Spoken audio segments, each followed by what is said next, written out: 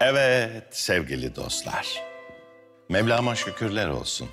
Bizi yine sağlık ve afiyet içerisinde bir araya getirdi. Evvel Allah adını yad edelim, sonra dönüp söze bünyad edelim. Efendim, bir gün uzun yıllar ayrı düştüğüm, çeşitli meşgalelerle uzun süre arayıp soramadığım bir dostuma doğru yola çıkmıştım. Yalnızdım. Güneş yüzünü saklayıp gökyüzü kararınca ansızın yolumu kaybediverdim. Ne bir ses, ne bir nefes. Yalnızca gece ve ben. Bir zaman sonra bulutlar aralanıp ay yüzünü gösterdiğinde Allah'a şükürler olsun rahat bir nefes aldım. Ardından etraftaki bulutlar dağılıp yıldızlar bir bir meydana çıkınca nefesim içime sığmaz oldu. Acaba çocukluğumda öğrendiğim gibi yıldızlarla yolumu bulabilir miydim? Denemekte ne mahsur vardı? Hiçbir şey kaybetmezdim. Arabamı bir kenara çektim ve gökyüzünü seyre daldım. Muhteşemdi. Hangi yıldıza tutunmalıydım? Öyle güzeldi ki gece. Gecenin güzelliğine kapılıp yıldızlardan gözlerim kamaşınca bir an yoldan ayrı düşmekten korktum.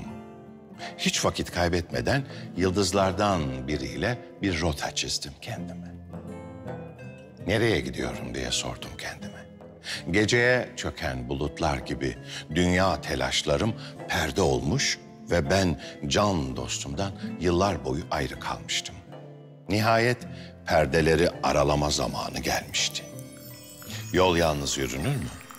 Bu tenha yollar yalnız aşılır mı diye düşünürken bir türkü çalındı kulağıma inceden. Derviş Ali aldı sazı eline. Gönül, gel seninle muhabbet edelim. Araya kimseyi alma sevdiğim. Ya benim kimim var, kime yalvarayım? Kaldır kalbindeki karayı gönül. Dedim bak söyleşiyor insan, yalnız değiliz. İçimizde onca ses. Peki hangi ses içimizdeki asıl sesi, can sözünü perdeliyor? Şimdi zaman denen muammanın tozunu kaldıralım ey gönül. Gelip geçenlerden bir haber soralım. Derler ya, aşıkların dili birdir. Ben de söyler, sen de dinler.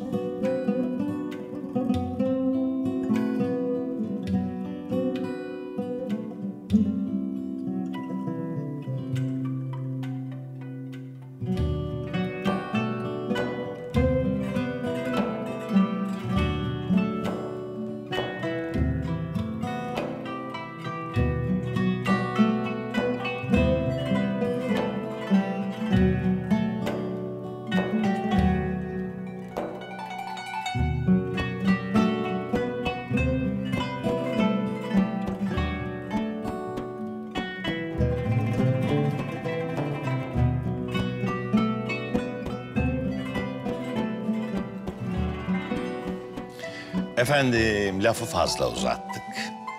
Hazreti Mevlana'nın Mesnevisinden Köle Ayaz'ın mücevherle imtihanını duymuşsunuzdur. Duymayan yok gibidir. Zira çok güzel bir hikaye. İçinde derin manalar gizli. Ayaz, Gazneli Sultan Mahmud'un en gözde kölesi, bendesi. Namı yılları aşmış. Dilden dile dolaşmış. Birini andın mı diğerinin adı ardından gelmiş. Sultan Gazneli Mahmud anlı şanlı bir padişah. Ayaz ise akıllı, ferasetli bir köle. Ama nasıl bir köle? Bir gün sultan divana varır, görür ki devlet erkanı hazır. Sultan cebinden bir inci çıkarıp vezirin avucuna bırakıverir. Bu cevherin bahası nedir? Neye değer? Vezir şöyle bir bakar. Ardından gözleri kamaşır. Öyle ışıldar ki elindeki inci. Efendim der, bu bir hazinedir.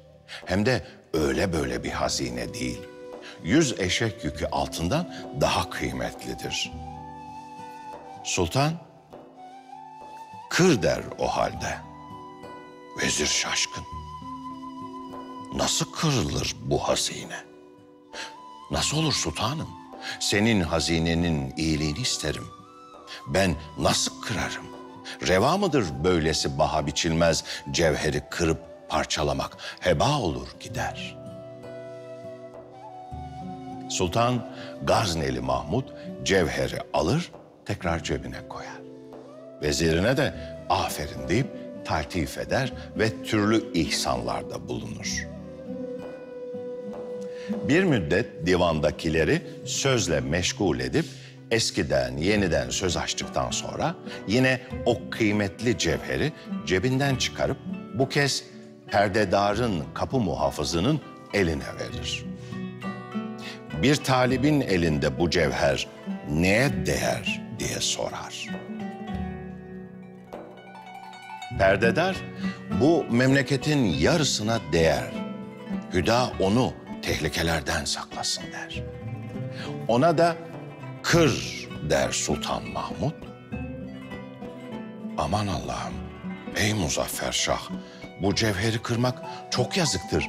Kıymeti bir yana, parıltısı gönüller yakmakta. Sanki güneş, ay, nurunu, aydınlığını ondan almakta. Elim onu kırmaya nasıl varır? Nasıl olur da şahın hazinesine düşman olurum? Sultan perdedarın da yevmiyesini arttırır, aklına, anlayışına övgülerde bulunur.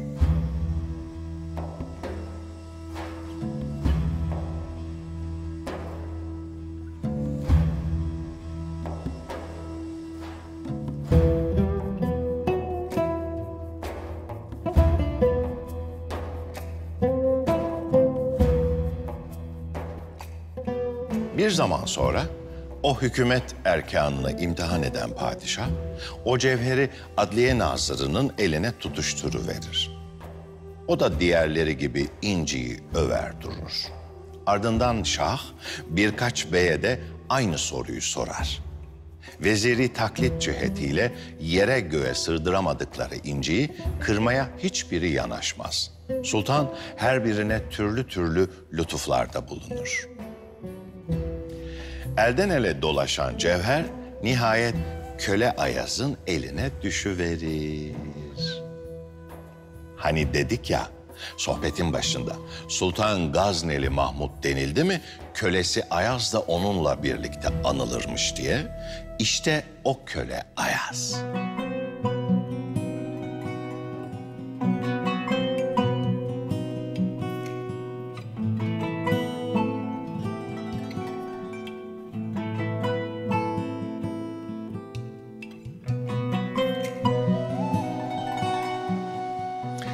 Sultan Gazneli Mahmud kıymetli cevheri en sonunda kölesi Ayaz'a uzatır. Sultan, ey Ayaz, sen söyle bakalım.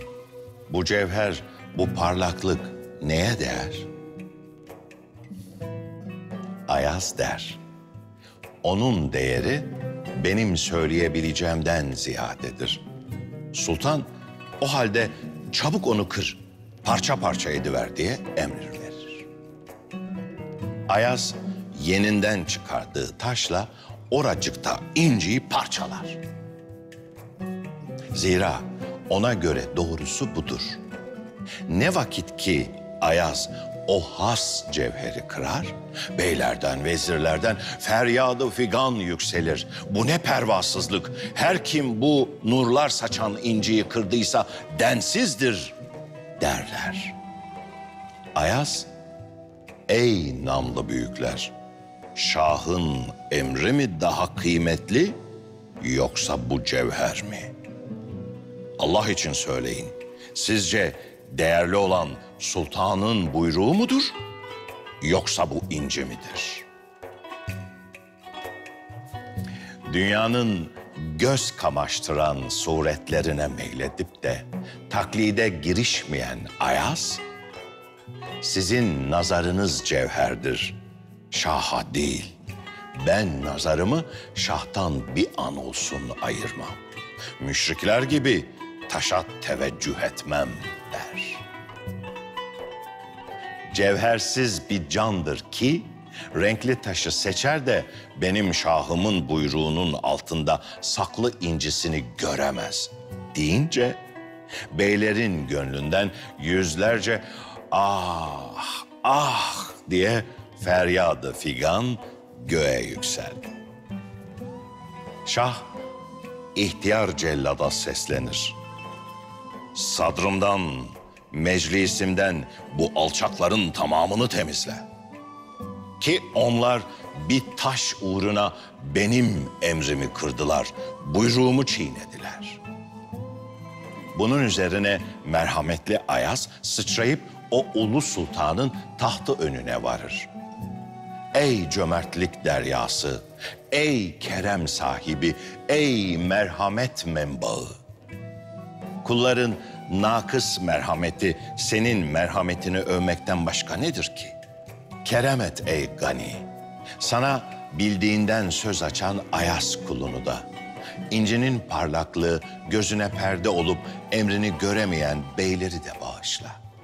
Senin emrine muhalefet eden kimsenin dahi senin affından başka dayanacak bir yeri mi vardır diye niyaz eder.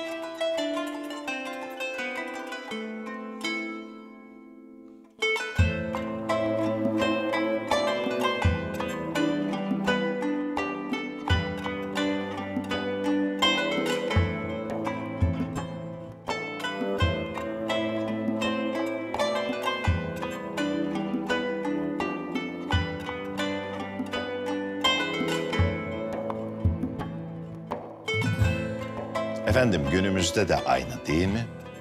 Esas cevheri görme yerine surette kaybolmuyor mu insanlar? Dünya denen eşyanın ardında koşar gider ama esas cana, esas cevhere bir türlü vasıl olamaz. Ne beyhude, ne acı bir hal. Hülasa kimin muhabbeti neye ise onu görür. Kimi taştaki cevheri görür, kimi candaki cevheri. Derler ki, Sultan Gazneli Mahmud, Hak Teâlâ'dan kinayedir. Ayaz ise kamil insandan. Zira sadık aşık odur ki, onun muradı maşuğu olup gönlü gayrısını görmeye. Bak da eğer er kişi kulluğu, bendeliği Ayaz'dan öğren. Dünyanın cevher görünümündeki altınına, gümüşüne, malına, mülküne gönlünü kaptırıp da hakkın dileğinden bir an olsun asla yüz çevirme. Dünya cevherini kır da hak cevherini kırma. Aman diyeyim ha.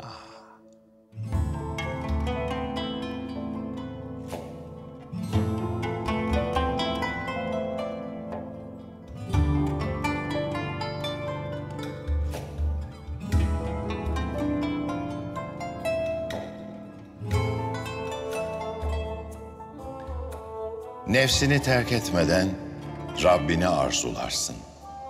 Hayvanı sen geçmeden insanı arzularsın. Men arefe nefsehu. Fakat arefe Rabben.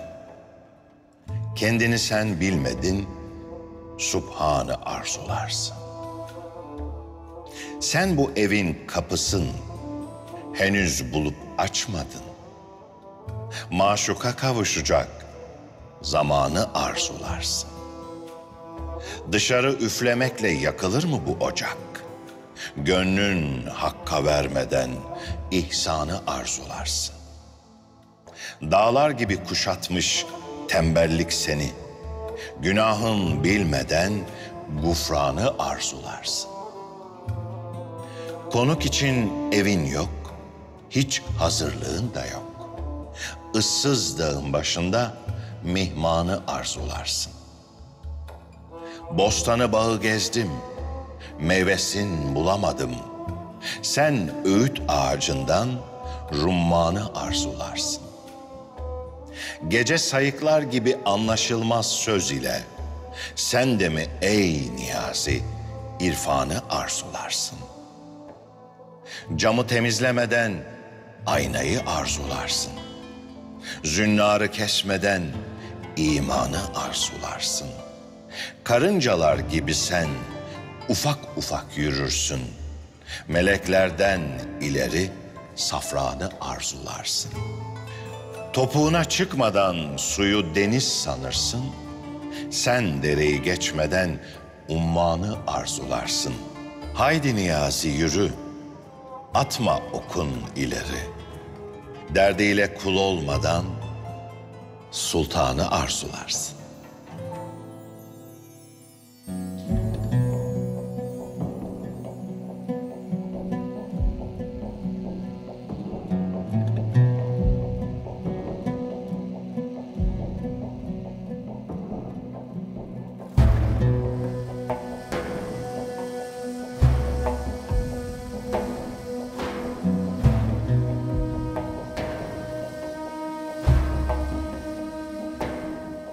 Efendim, Mesnevi'deki hikaye bu şekilde.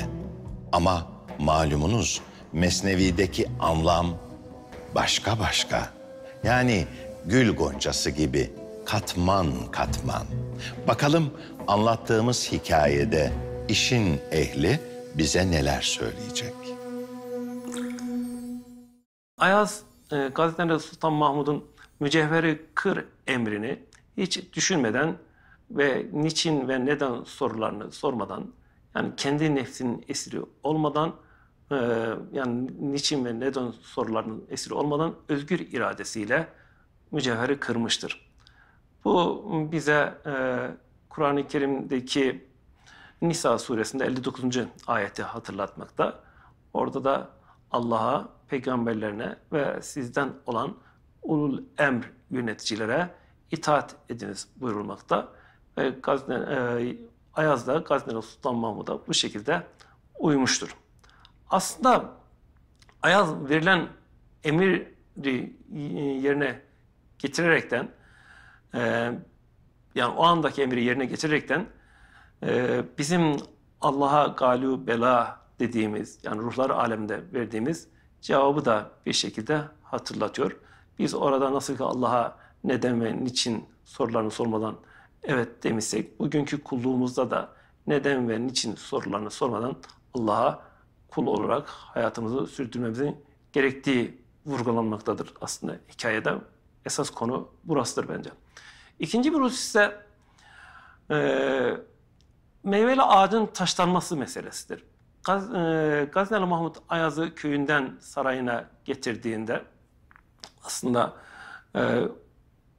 fazla yetenekli birisi değildi fakat zekiydi. Ayaz'ın zeki olduğu anlaşılıyor.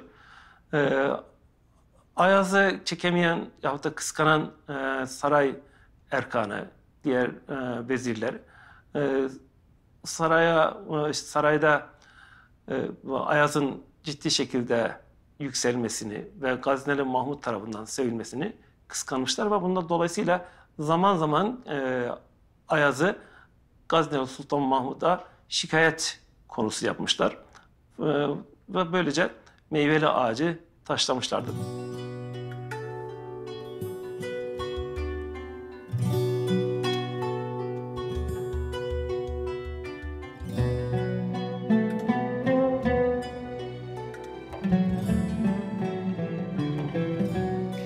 Ne demiş Yunus? Erenler bir denizdir, aşık gerek dalası. Bahri gerek denizden, girip gevher alası. Yine biz bahri olduk, denizden gevher aldık. Sarraf gerek gevherin kıymetini bilesi. Evet değerli dostlar, gönle ruha şifa Mesnevi'den bugünlük de bu kadar. Aman ha, sağlıkla ve muhabbetle kalın. Bahar çok yakın.